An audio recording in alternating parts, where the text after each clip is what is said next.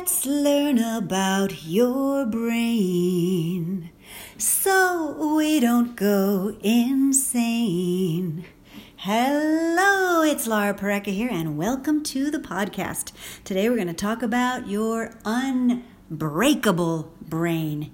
Unbelievable, but we can do things to make it unbreakable, or at least to prevent cognitive decline. As we get older, our brain tends to work a little less good. Why? Why is that, and what can we do about it? In a prior episode, we talked about nutrition.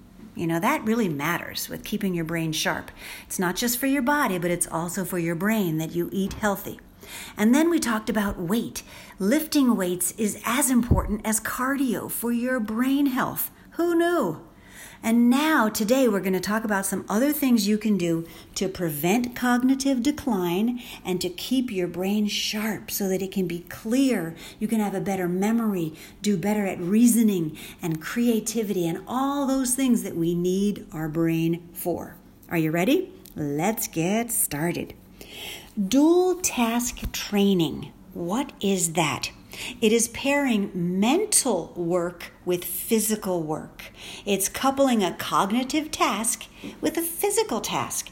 When you do this, you keep your brain sharper. We were born to move. When I was a science teacher at an elementary school, I taught the students about migration. And many animals have to move to live. And we, in our ancestry, in our history, way back when, were migratory. We had to move to live. So in my estimation, matching the cognitive with the physical is just a part of our DNA. It is just where we came from. We needed to move to live. And now when you move, it helps you learn better, remember things better. I have proven this with my own small groups, my own little tests. I've taken students out and had them memorize something while they were walking. And invariably, they were able to memorize things better, faster, and more completely while they were moving. Myself, as a professional speaker, move when I'm practicing a new speech or keynote. I move around while I'm doing that, and it helps me to learn it better. So here's my own little proof, and you can try it for yourself. I always say, look, see what you see, not what someone else tells you to see. So I want you to try the things that I say and not just do them because Laura said so. Try them out. See how they work for you. If it works, use it. If not, try something else that I or someone else has shared with you. So for cognitive health, we want to do some dual task training. This means maybe take a salsa dance class or a Zumba class. You're pairing the cognitive of remembering the steps and the next part with the music and the movement, and it is using a couple parts of your brain actually. Cognitive and physical challenges. Do things, the example I gave the other day on a webinar I did was standing on one leg while reciting, counting by threes backwards. And that's a way to just kind of combine things up, use your brain at the same time using your physical body. So there are things you can do even if you're not very physical. Things you can do with your body.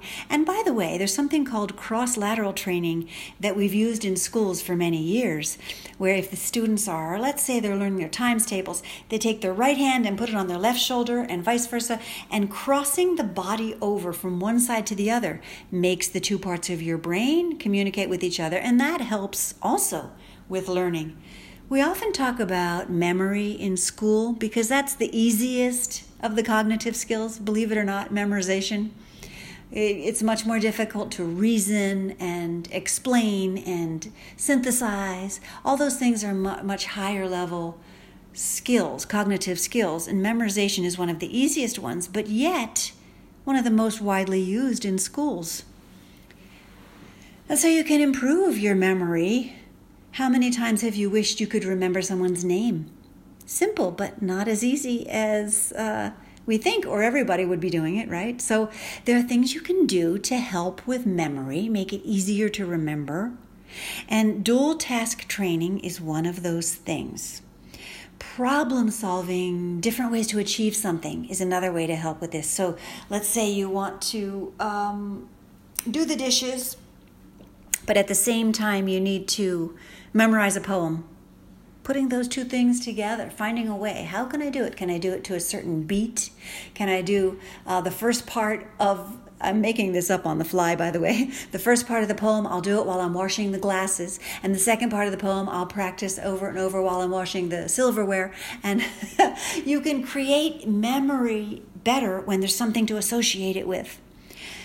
What else can you do? You can do pair entertainment, which we already talked about this with dance, like salsa and Zumba. Moving different body parts to the beat or the rhythm is a great way. Using both sides of your brain, for example, here's a great one. Singing and listening to music at the same time is using both sides of your brain. Adding parts to a sequence like line dancing in a group, martial arts, yoga. All of these different kinds of movement can combine movement with mental activity. All right, so you want to prevent mental cognitive decline. You want to be one of those people that doesn't get dementia or Alzheimer's or take too many medications. By the way, many prescribed medications have negative effects on the brain. So you have to decide, how important is it for me to take this medication? Is it worth the negative side effects for my poor brain, which doesn't need these chemicals in it? And so getting off of as many meds as you can is very helpful for your brain. All right, so we talked about diet and exercise last time. This time we've talked about dual task training. Another thing you can do is challenging mental activities. If you have had the same job for 20 years and it's very repetitive, you probably aren't challenging your brain very much.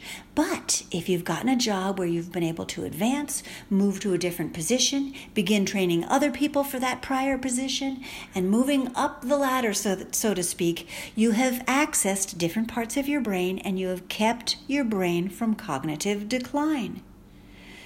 Think about it. Your brain is this 3-pound lump of, let's say, clay, and you need to mold it. You need to make something of it. How can you do that?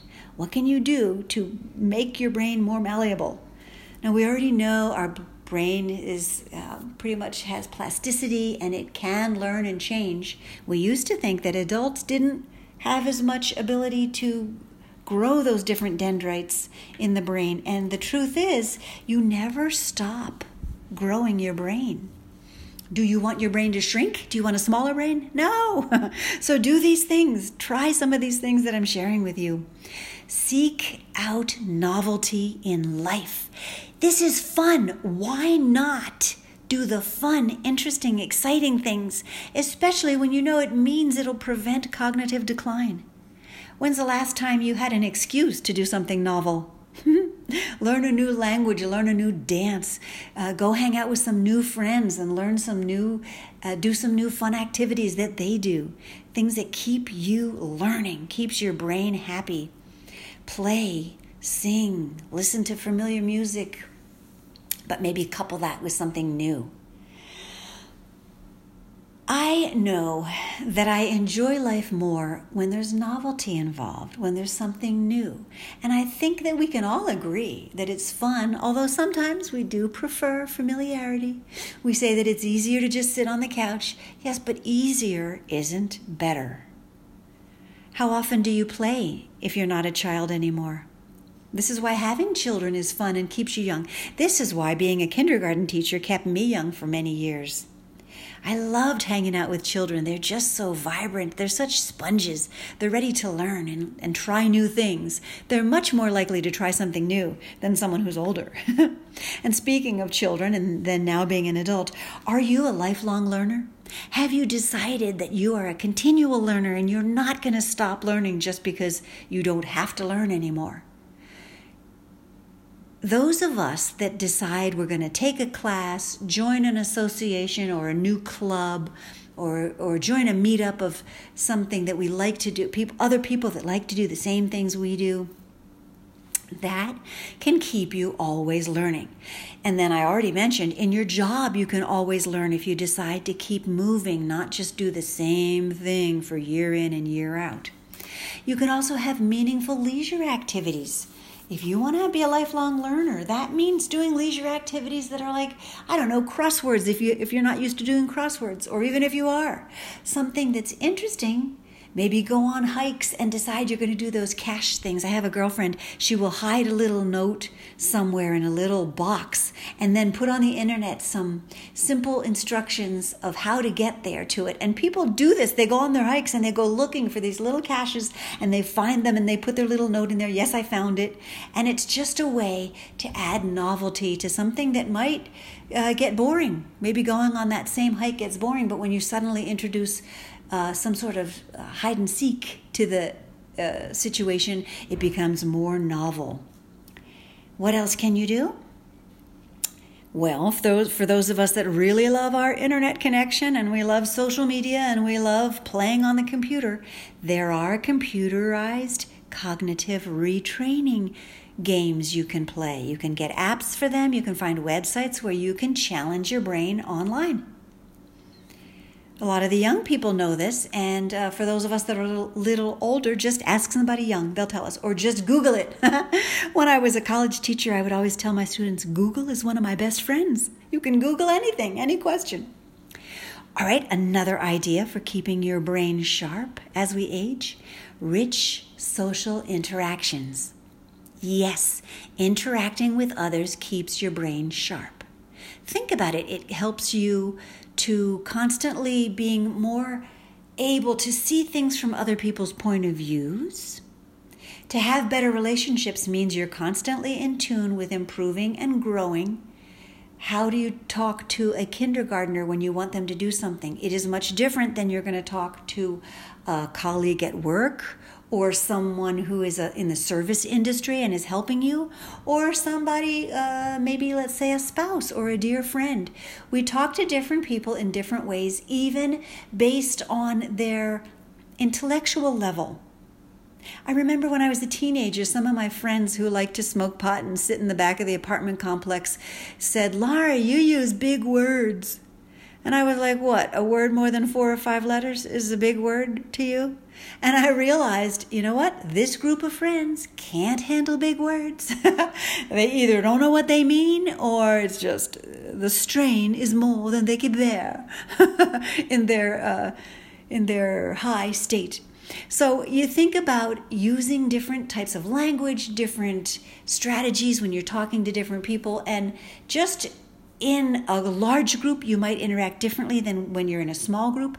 With a boyfriend or girlfriend, you would use different language or different intonations or different stories than when you're with other people. So the more rich your social interactions, the more you are helping your brain. Did you know that loneliness can actually bring you to an early grave? Yes, it's true. They have already proven that children who are raised in foster homes that don't get picked up and loved enough die. You can literally die because you're not getting enough social interaction. It's not just the physical touch, it's the socialization that is so critical to our brain's development. And indeed, a lot of old people are very lonely, and we do need to do something about that. I remember, this might have been 20 years ago, I was in a little band, and there was a guitar player and myself, and sometimes we'd bring in another guitar player, and we would go and sing for people. We'd sing for people who were in the hospital, sing for people who were in the old folks' home. They loved it. They loved hearing us sing and just having company. It was just a nice little volunteer thing that we could do for others to help them to not be lonely and to give them some more social interaction. You know that in India, they were noticing there was more and more dementia, and they were looking at the dynamics that may have been the cause. And they discovered that rich social interactions actually stave off dementia in India. When they had 3 and 4 generations living in a household, the older people got to interact with the youth, which kept them young. It was much more social interaction when you're dealing with a couple different generations. Now that that's less common there, they were correlating that with higher incidence of dementia. I have one more idea for you as far as helping you keep your brain sharp and staving off the sometimes considered inevitable cognitive decline. And that is sleep. Sleep, glorious sleep, getting enough rest. We know that our body is in repair when we're sleeping. All of our organs are busy cleaning themselves out, our digestive tract. But did you know your brain is actually growing? When I was in college, we would often put a book under our pillow and say, oh my gosh, I've been up all night studying, and now I'm going to put the book under my pillow so I can even absorb more from it. And that is funny, but the truth is, when you're sleeping, your brain is taking things from short-term memory, putting it into long-term memory. Your brain is busy figuring things out, cleaning itself out. Oftentimes, if you have a dream, you can wake up and say, you know what part of that dream is my brain trying to figure things out? I have oftentimes had a dream and then found out in real life that something that I dreamt was actually true. It had actually happened, and there was no way of me knowing it. It's very bizarre when that happens. Anyway, sleep is very good for us. And by the way, so are naps and even meditation. Why? They're very similar because they are getting your brain to relax and not be so hard at work thinking.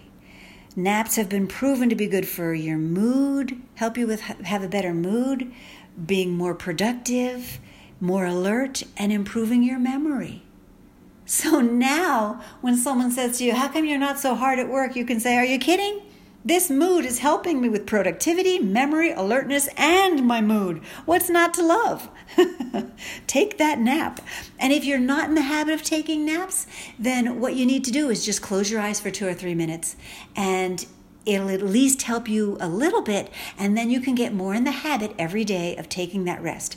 Maybe it's not socially acceptable for you to take a nap, let's say, for example, at work on your break. Well, instead, you can meditate. Just close your eyes for a few moments. Meditation is much more accepted on the job when you're on your break than a real nap.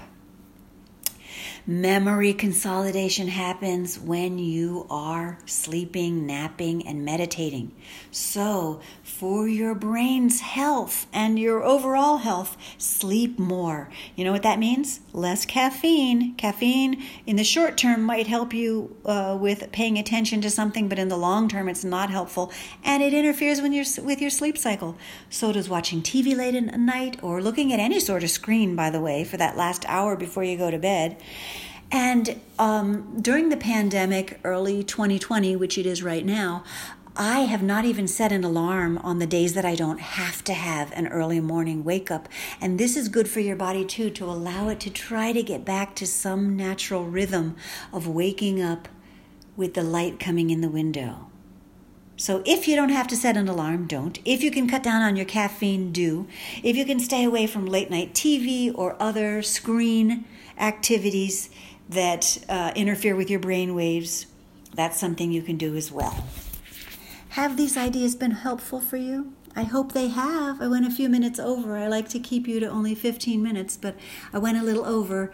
I was a little overzealous about helping you with your unbreakable brain. And if you get a chance, there is a book called The Unbreakable Brain by Will Mitchell, who is a nutritionist, and he gives you lots of other ideas.